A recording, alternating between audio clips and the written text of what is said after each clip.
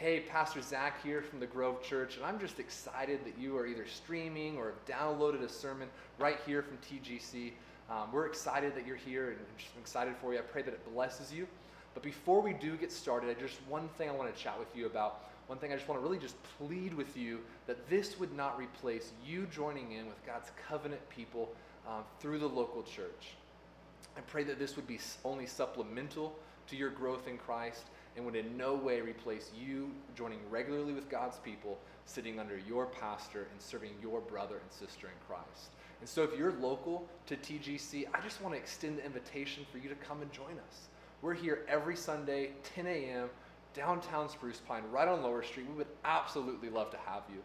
If you're not local, then I just ask and pray that you would find a local body of believers who love Jesus, preach the Bible, and is a place that you can both serve in and find community with.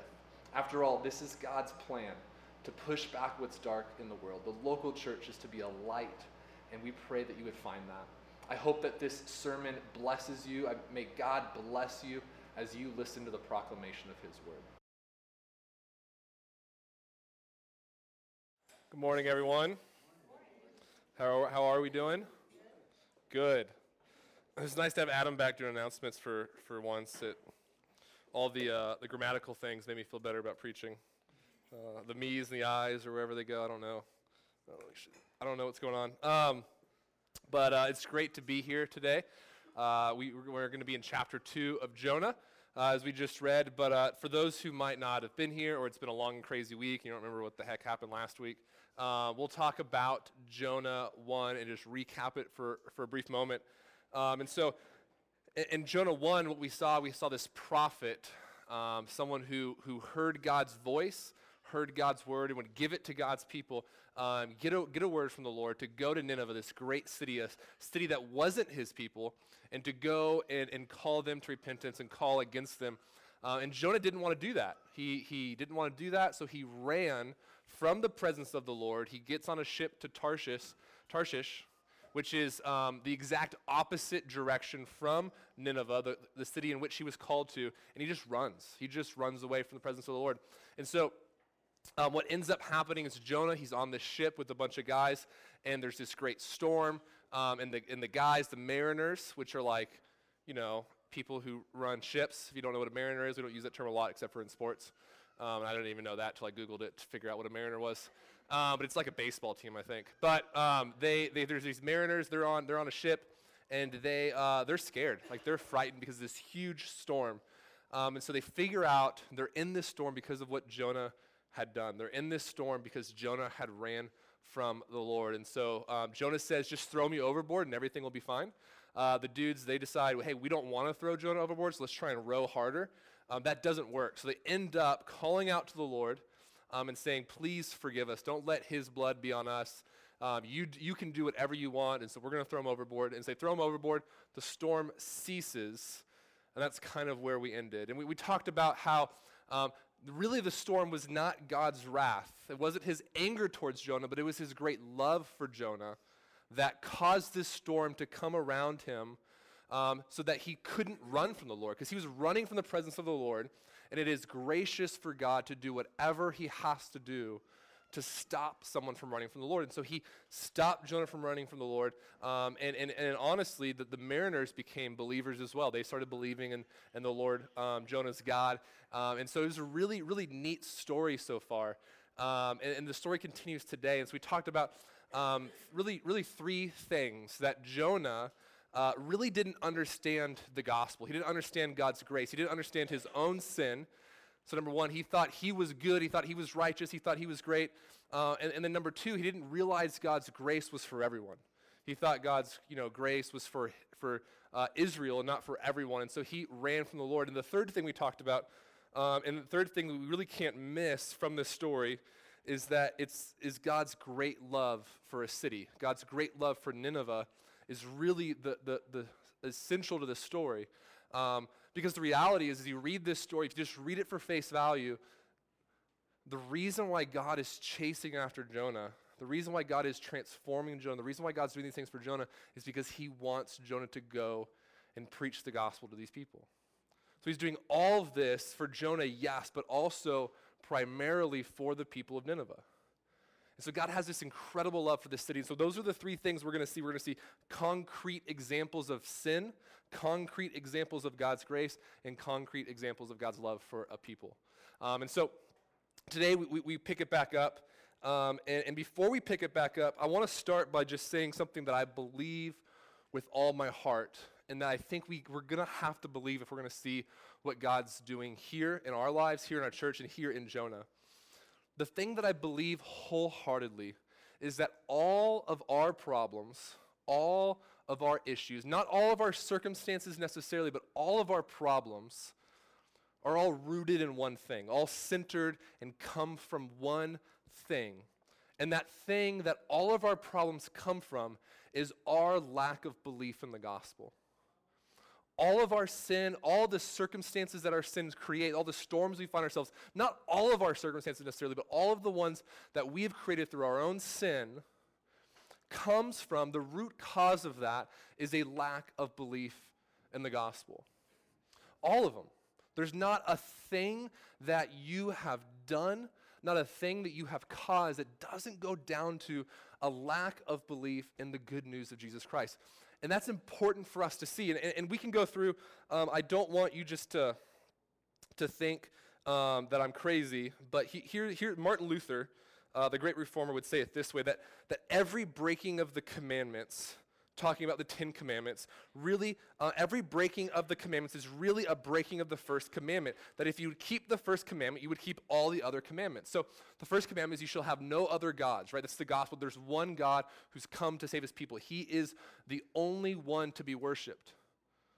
And so when it comes to things like lying is a lack of belief in that good God, that God, the reality that he's created for me, the reality that he's created for me and I find myself in, that's not good enough for me. So I'm going to create a new reality that's better for me. I don't believe God's reality is good, so I will create a new reality and lie and bear false witness about what I'm actually doing and who I am or what my circumstances are.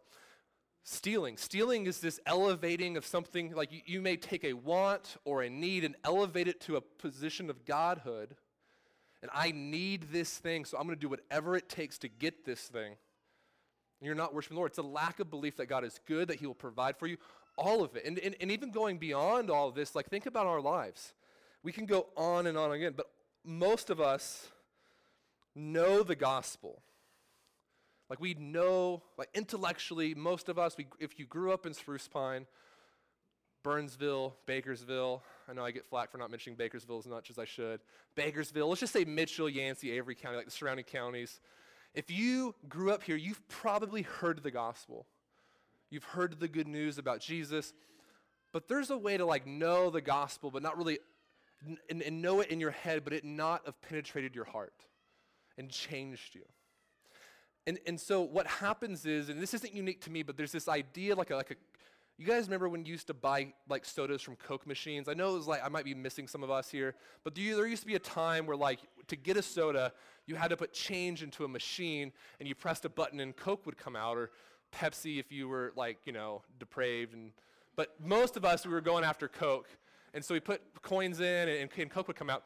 But sometimes you put a coin in and what happens? The coin doesn't drop all the way. It gets stuck at the top. And so what do you have to do? You got to shake it and kick it and get angry, and you're shaking and you're trying to make it, and all of a sudden that coin does drop, and then the fruit of your labor, right, the fruit comes out, the Coke or Pepsi for those of us who need to repent, but something comes out, and you've shaken it, so it gets stuck at the top, and for a lot of us, and in a lot of different ways, the gospel is stuck in our head, and it hasn't dropped to our heart, and so God in his loving grace will shake us until that drops and changes everything. And we can go on. We can talk about all these different things. Like some of us are destroying our relationships because of our demand for perfection. Like some of us we feel like we need to be perfect. Our spouse needs to be perfect. They need to do everything right. And so we will pick them apart. We will demand perfection. And we will destroy relationships. We find ourselves in these circumstances where we don't like being at home, we don't like being around these people anymore, and we think no one's good enough, but the reality is we're putting a weight that is unbearable on our spouses, our friends, and even on ourselves. It's creating distance in our relationships. But what does the gospel say? It says you're not perfect. You're not going to be perfect. So Christ died to give you his perfection. It's this idea of imputation where he's taken his righteousness that you could never have, and he's given it to you freely through the cross and through his burial and resurrection. That's the gospel. And so a lack of belief in the gospel that you have to be perfect to have the life you want is going to destroy your life. And it's a lack of belief in the gospel. We'll keep going because I was at this conference this weekend, man, and we were just digging into the gospel, and it was awesome. Some of us just live in this level of loneliness even when we're around other people. Like we are at home group, surrounded by like 18 other people, but we still feel lonely. We feel like we're so unworthy to have friends. We don't think people will love me if they really knew who I was. And so we distance ourselves even when we're sitting next to people. And what does the gospel say to that? The gospel would say that through Christ's work on the cross, God has adopted you into a family. That he's chosen you before the foundations of the earth, not because of anything you've done or said or would believe, but based on his good pleasure and will. He has decided if you're in Christ, that you would be his. Like you're freed up not to feel lonely anymore. You're freed up not to feel unworthy because God has lavished his great love upon you, not because of anything you've done, but because of who he is. Oh my goodness, there's so many. Some of us have sinned so greatly that the circumstances we find ourselves in are just hard to get through. Like we've made so many mistakes, we just don't see a way forward. Like if I confess that, like it's going to ruin everything. If I come clean about this, it'll change everything. And some of us have been sinned so greatly, we've been sinned against so greatly, we don't see a way forward either. So some of us have sinned so greatly, some of us have been sinned against, we just don't see a way forward. And so we live in despair and depression. And I'm not trying to take away that there's going to be some circumstances, there's going to be some storms that you're going to have to go through because of your sin and maybe someone else's. But it doesn't have to be devastating. Because the gospel, there's this cool word, we talked about this weekend, but it's a big word, so just listen to me for a second. It's called the doctrine of expiation. I know some of you are like, man, I come here, Zach, because I can understand the Bible when I come here, and now you're throwing like these theological terms. Just it's going to be okay. Just bear with me. This idea of expiation is that on the cross, Christ took your shame and took your sins away. Not just those of you who have sinned, but you have to hear this. Those of you who have been sinned against, your shame has been taken away through the cross in Christ. We can go on and on where the gospel is the answer to all of your issues. And for most of us, that's going to be trying to figure out how the gospel can drop from our head to our heart. Because most of us know these things. Like I get that Christ bore my shame. I've sang the hymns. I get it. But I don't get it. So today what we're going to see, we have a front row seat in Jonah's life and seeing the gospel drop from his head to his heart. We get to see Jonah, a dude who grew up as one of God's people, as a privileged prophet of God. We get to see the gospel drop, probably for the first time, it seems, from his head to his heart. So we'll go through this verse by verse like we do, and we'll talk through it. But I want you guys to, like last week, see this as a real story. Like this really happened, and we'll talk through it because some of us might be skeptical. It's a real story. It really happened. And this is Jonah's legit response to what happened. So verse 17 of chapter 1, this is actually where the Hebrew Bible would start chapter 2. So us English folk, we really messed it up. So in verse 17 of chapter 1, this is the beginning of the next part of the story. And the Lord appointed a great fish to swallow up Jonah. And Jonah was in the belly of the fish 3 days and 3 nights. That verse has been the subject of a lot of debate. Like, could a man really be swallowed by a fish? Could he really live 3 days and 3 nights in a fish? Wouldn't it have to be more like a whale, if at all, and a fish? A whale technically isn't a fish, it's a mammal, so the Bible's wrong. Like, there is so much controversy over this fish. This pastor and teacher, Sinclair Ferguson, talks about it, and he says, man, like, one would hope that this fish has a chance in heaven to explain himself because he's been the subject of so much ridicule. And I think that would be pretty neat, but I don't know if that's going to happen. But here's what he would say. I'm just going to read. There's a couple times today where I'm going to read some quotes because dudes just explain it better than I can. So Sinclair Ferguson would say, thinking about us, could this really happen? He would say this: while it is commendable that we should carefully examine the authenticity of such tales, there are reasons for caution as we do so. The most important is, of course, that too much discussion about the great fish can divert us from the real issue. The narrative is not really about a fish at all. The fish is only a walk-on part in this gripping drama. Focus on this great fish, and we may lose sight of the great God. The fish isn't the issue. But then the question still is, Zach, do you really believe that this dude was swallowed by a fish? And I guess I'm not going to spend the next 40 minutes talking about why I think it's possible and how horses have been swallowed by fish. We're not going to go into that. But what I will say is, I believe Jesus is king. And so if Jesus, has anything to say about Jonah, I'm probably going to listen to him. And you know what the cool thing is? Jesus talked about Jonah a lot. And so I want to read Matthew chapter 12. We're just going to read this real quick. We're not going to spend a lot of time here because it's not the point. But Matthew 12:38. Jesus would have this to say about Jonah. Then some of the scribes and Pharisees answered him, saying, "Teacher, we wish to see a sign from you." But he answered them, "An evil and adulterous generation seeks for a sign, but no sign will be given to it except the sign of the prophet Jonah. For just as Jonah was 3 days and 3 nights in the belly of the great fish, so will the Son of Man be 3 days and 3 nights in the heart of the earth." So Jesus believes Jonah was in the belly of the fish for 3 days and 3 nights. So the question really isn't about Jonah at this point, right? You see the Bible says Jesus believes this. So the question no longer is, could you believe that this is real, that the Bible's being real here? But the question is, what do you believe about who Jesus is?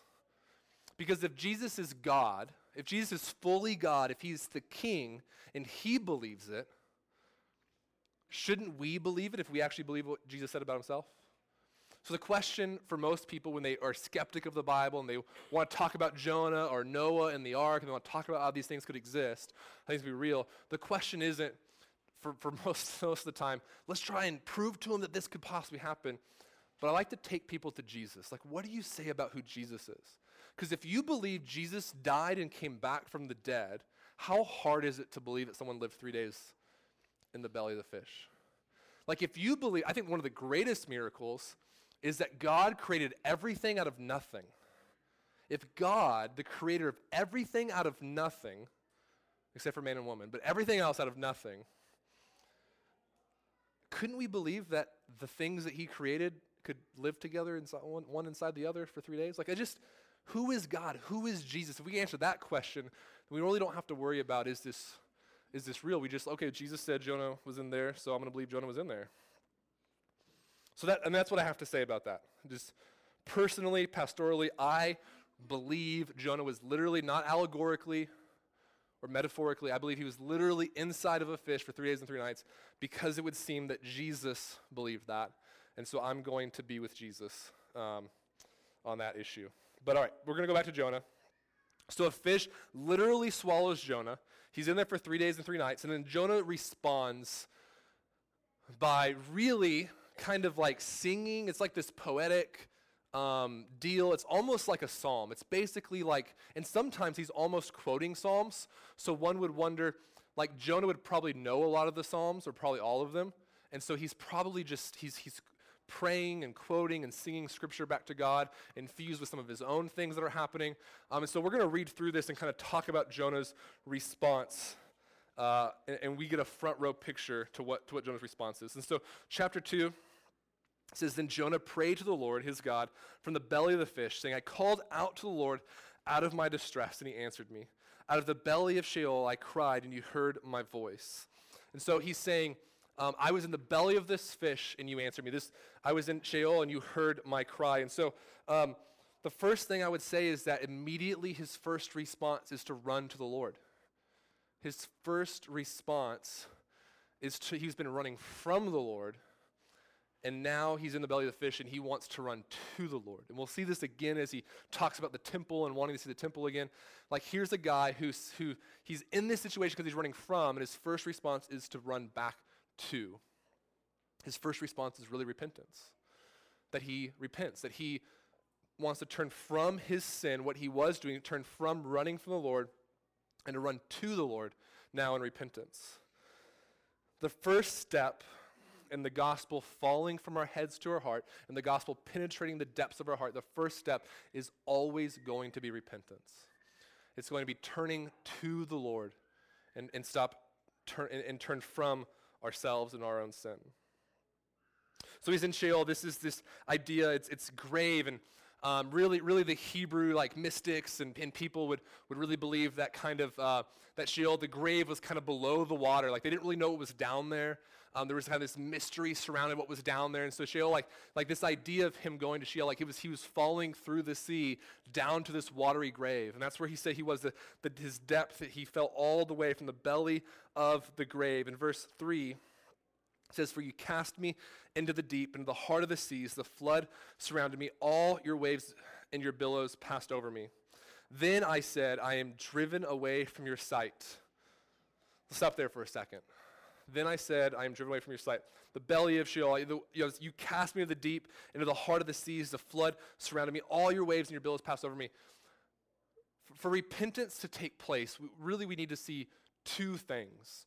And the first thing is Jonah saw, I believe, this is conjecture, I believe the thing Jonah saw probably for the first time, that's the conjecture part, the first time, was the depths of his own sin. He saw how deep his sin was. He saw how self-righteous he had been. He saw how he had been running from the Lord, and he saw his own sin. He saw that he had taken himself to the grave, that all these circumstances that he had created were passing over him, and he saw the depths of his sin. I want to continue to verse 7. Here it says in verse 4, we'll pick up back at verse 4. "Then I said, I am driven away from your sight, yet," that word yet is so important in this passage, it comes up again. "Yet I shall again look upon your holy temple. The waters closed in over me to take my life. The deep surrounded me. Weeds were wrapped around my head at the roots of the mountain. I went down to the land whose bars closed upon me forever. Yet you brought up my life from the pit. O Lord my God, when my life was fainting away, I remembered the Lord. My prayer came to you into your holy temple." So he's seen the depths of his sin. He has fallen so far. So here's Jonah. He's been cast into the sea to stop the storm, and he's there probably treading water. I don't know how long he was treading water, but I have to believe it was a while. There's a story about a guy who got drunk, and he fell off a cruise ship 10 stories down to the cruise ship. He kind of stumbled over the side, and he gets in there. He loses his glasses and his clothes, which I thought was weird. But I've never fallen 10 stories, so I don't want to judge the guy. But he loses his clothes, and he's just there treading water. And I don't know how he calculated this, but no one on the interview questioned it. He treaded water for about 14 hours, and he started to fall, and he's just getting tired. And I think he says he saw some sort of light or something, and so he started treading out of hope. He started treading water again, and he treaded water for 3 more hours. So for 17 hours, this guy's treading water, and until a cargo ship rescues him. I can't tread water for like 10 minutes in a pool, to be honest. But this dude treading water for this long. I have to believe that Jonah was treading water for probably a while. I think sometimes we have this picture that Jonah got cast into the sea and then all of a sudden just a fish swallowed him up right away. But I'm not sure, like if Jonah's falling into the water and waves are crashing over him, and he's talking about how he's so far down that the roots of the mountains, like where are the roots of the mountains? The bottom, right? So like he is sinking. He's already given up. But he hasn't given up hope, because what does he say? He says, I will see the temple again. He turns to the Lord. So he sees the depths of his sin. He sees how far he's fallen. He sees where his sin has taken him. He sees the depths. But the second thing he sees is that God's grace is bigger than his sin. See, we can't miss the irony here that this guy the whole story starts off with him running from the presence of the Lord. Now the only thing he wants is the presence of the Lord. Like he wants to be back in the temple. See, back in the Old Testament, the temple was where the presence of the Lord was. Behind, in the Holy of Holies, there was this large curtain, and behind that curtain was where the presence of the Lord dwelt. And this is what he wants. He wants to be back. He wants to see that place again. Because it's kind of weird, right? Like for us to think, I'm treading water for a long time, I'm about ready to die, and all I can think about is the temple. Like that's weird, right? Like I'd be thinking about a lot of things, but maybe not the temple. But he wants to see God again, and he believes that he will. And he believes that he will because he believes in the grace of God. That though the depths of his sin are deeper than he could even imagine at that point, the grace of God is so much bigger. So much bigger. So he believes he'll be back. So he's thinking about the temple. And the funny thing about the temple is inside the temple, inside the Holy of the Holies, is this thing called the Ark of the Covenant.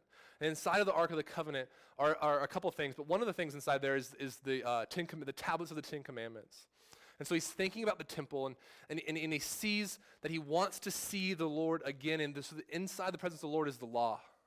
And he sees how deep he's fallen and how much he's broken that law and the depths of his sin in a holy God. And he deserves the grave. He deserves these things. But the other thing I imagine that he would see is on top of that was the mercy seat. The mercy seat was the seat, and once a year they would kill an animal that was sacrificed to the Lord to atone for the sins of Israel, and they'd sprinkle the blood on the mercy seat to atone and to forgive the sins of Israel. And so though he sees the law and how much he's fallen, he knows that the grace of God and the blood that was spilt for him can save him and will save him. He sees these things. He's repenting because he sees the depths of his sin and the grace of God. So the question is for us today is, do you really get the depth of your sin? Do you really see how deep your sin goes? Or do you think, well, I'm better than that guy. I'm not that bad. I've never murdered anyone. I haven't actually committed adultery. I just look at things on the computer. I don't actually, murder people. I just really hate some people. I just can't. I wish this person would die. I'm not going to do it, but I wish they would. Like, do you get the depths of your sin? Because the reality is, until you get the depths of your sin, the good news of Jesus Christ will never be that good for you. Because good news has to invade bad spaces for it to be good. So you have to see the depth of your sin. And without seeing the depths of your sin, I just don't think you'll see the goodness of Christ. And so you have to understand how deep your sin is. And then that collides with God's grace is infinitely deeper than the depths of your sin, and it covers your sin. What does Jonah say in verse 8? Those who pay regard to vain idols forsake their hope of steadfast love, but I with the voice of thanksgiving will sacrifice to you. What I have vowed I will pay you. Salvation belongs to the Lord.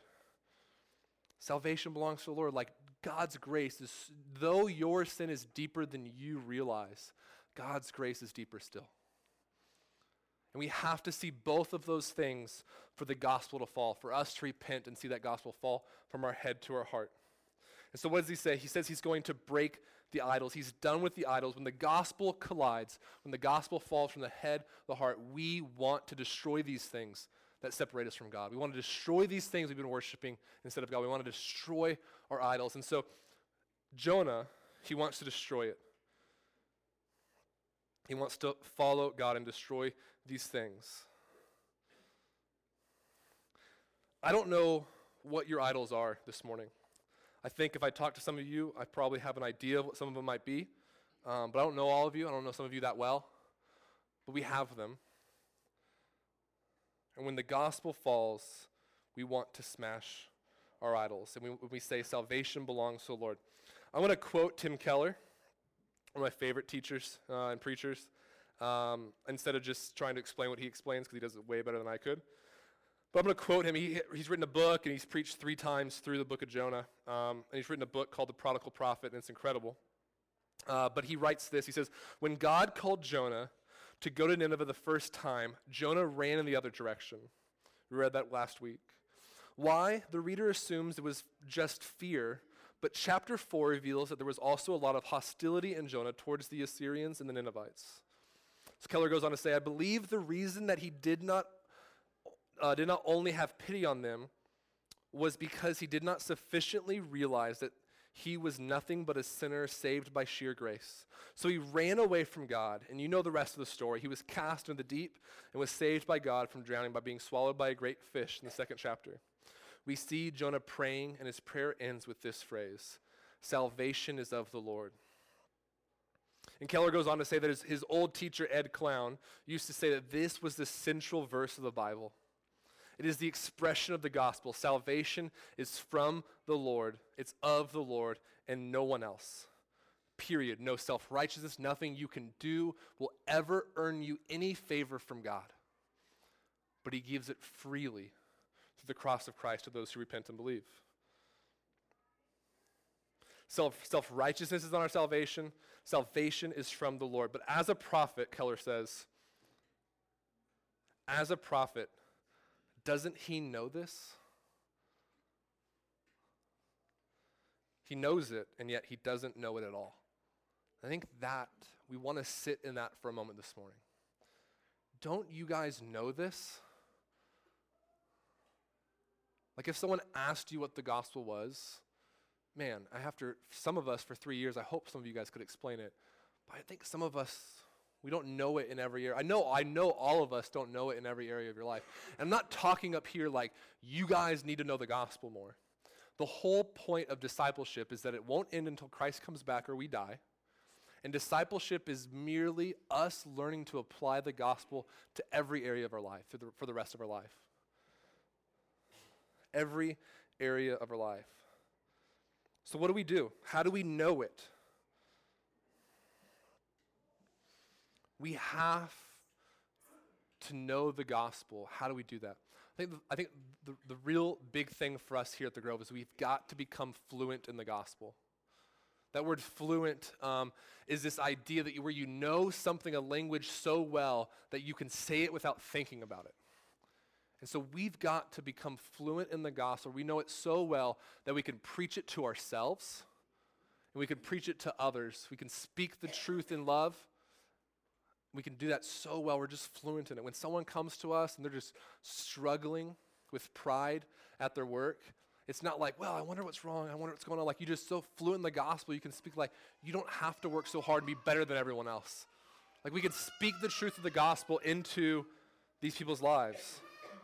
So we've got to get good at preaching the gospel to ourselves and to each other.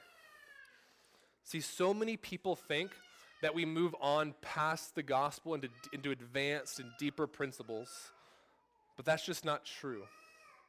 We need to keep shaking the Coke machine until more and more of the gospel drops and more fruit comes out. Until you do that, despite all the things you know and your doctrine, all these things you understand, you will continue to be selfish, scared, oversensitive, insensitive, anxious, and undisciplined as much as everyone else is, and you won't grow.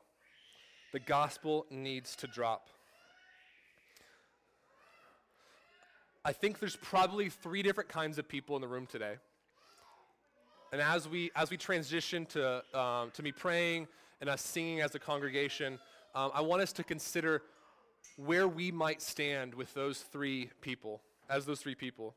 Some of you, I would have to believe, have yet to experience or realize the depths of your own sin. I talk with people and they always want to blame their circumstances. Like, you know what, if my wife would just do this, then our marriage would be better.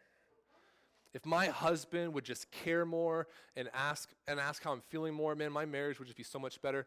I wouldn't get so angry with him if he would just do that. We always want to blame, man, if I just had a better job, then I could be more generous. If this happened, if that happened, then I could do this. And we don't realize the depths of our own sin. We don't realize our lack of belief in the gospel comes down to us not realizing how sinful we are. I think some of us realize the depths of our sin, but we don't think God could forgive us. We think we've done so much more than everyone else. We don't think God can forgive us, and we think that makes us humble. But don't you see the pride in that? That I am so bad that the God of the universe couldn't forgive me. Jesus Christ's sacrifice was not enough for my sin.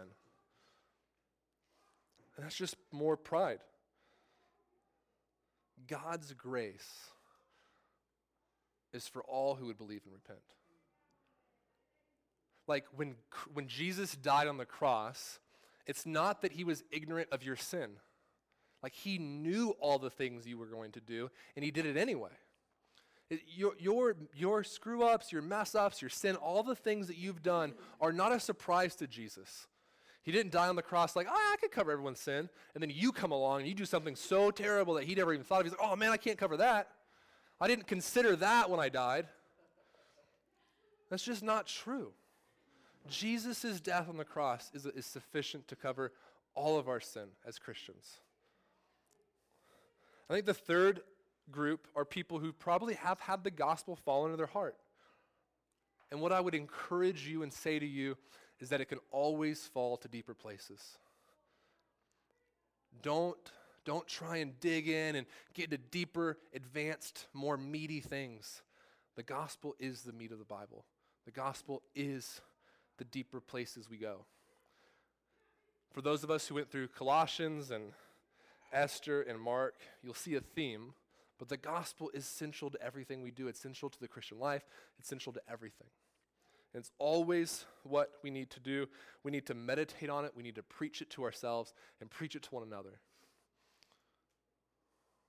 And that is what we see. We get a front row seat to Jonah, seeing the depths of his depravity, seeing how grace of God is even deeper, and repenting to the Lord and desiring to be back in his presence.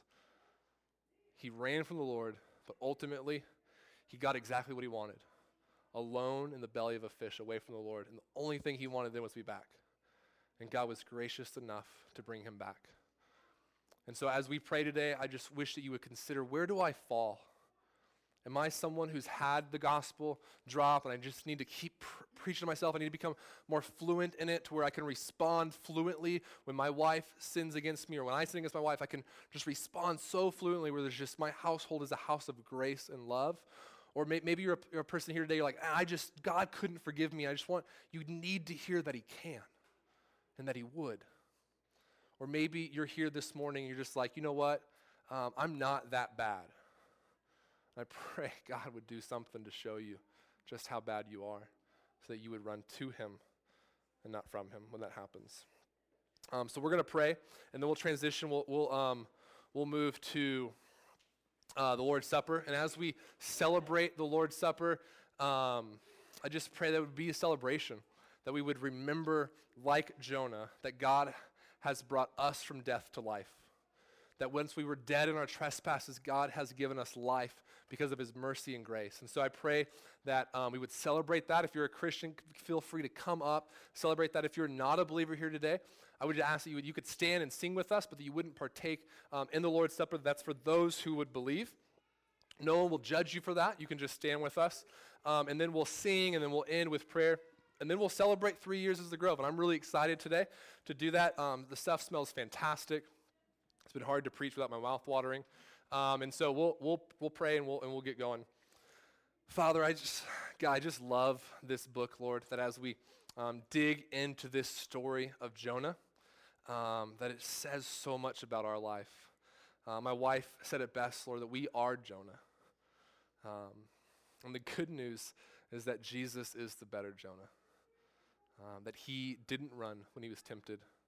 When he was called to do something that was going to cost him everything, he didn't run, but he fought to go to that hill and die for us, God. So we're thankful for that.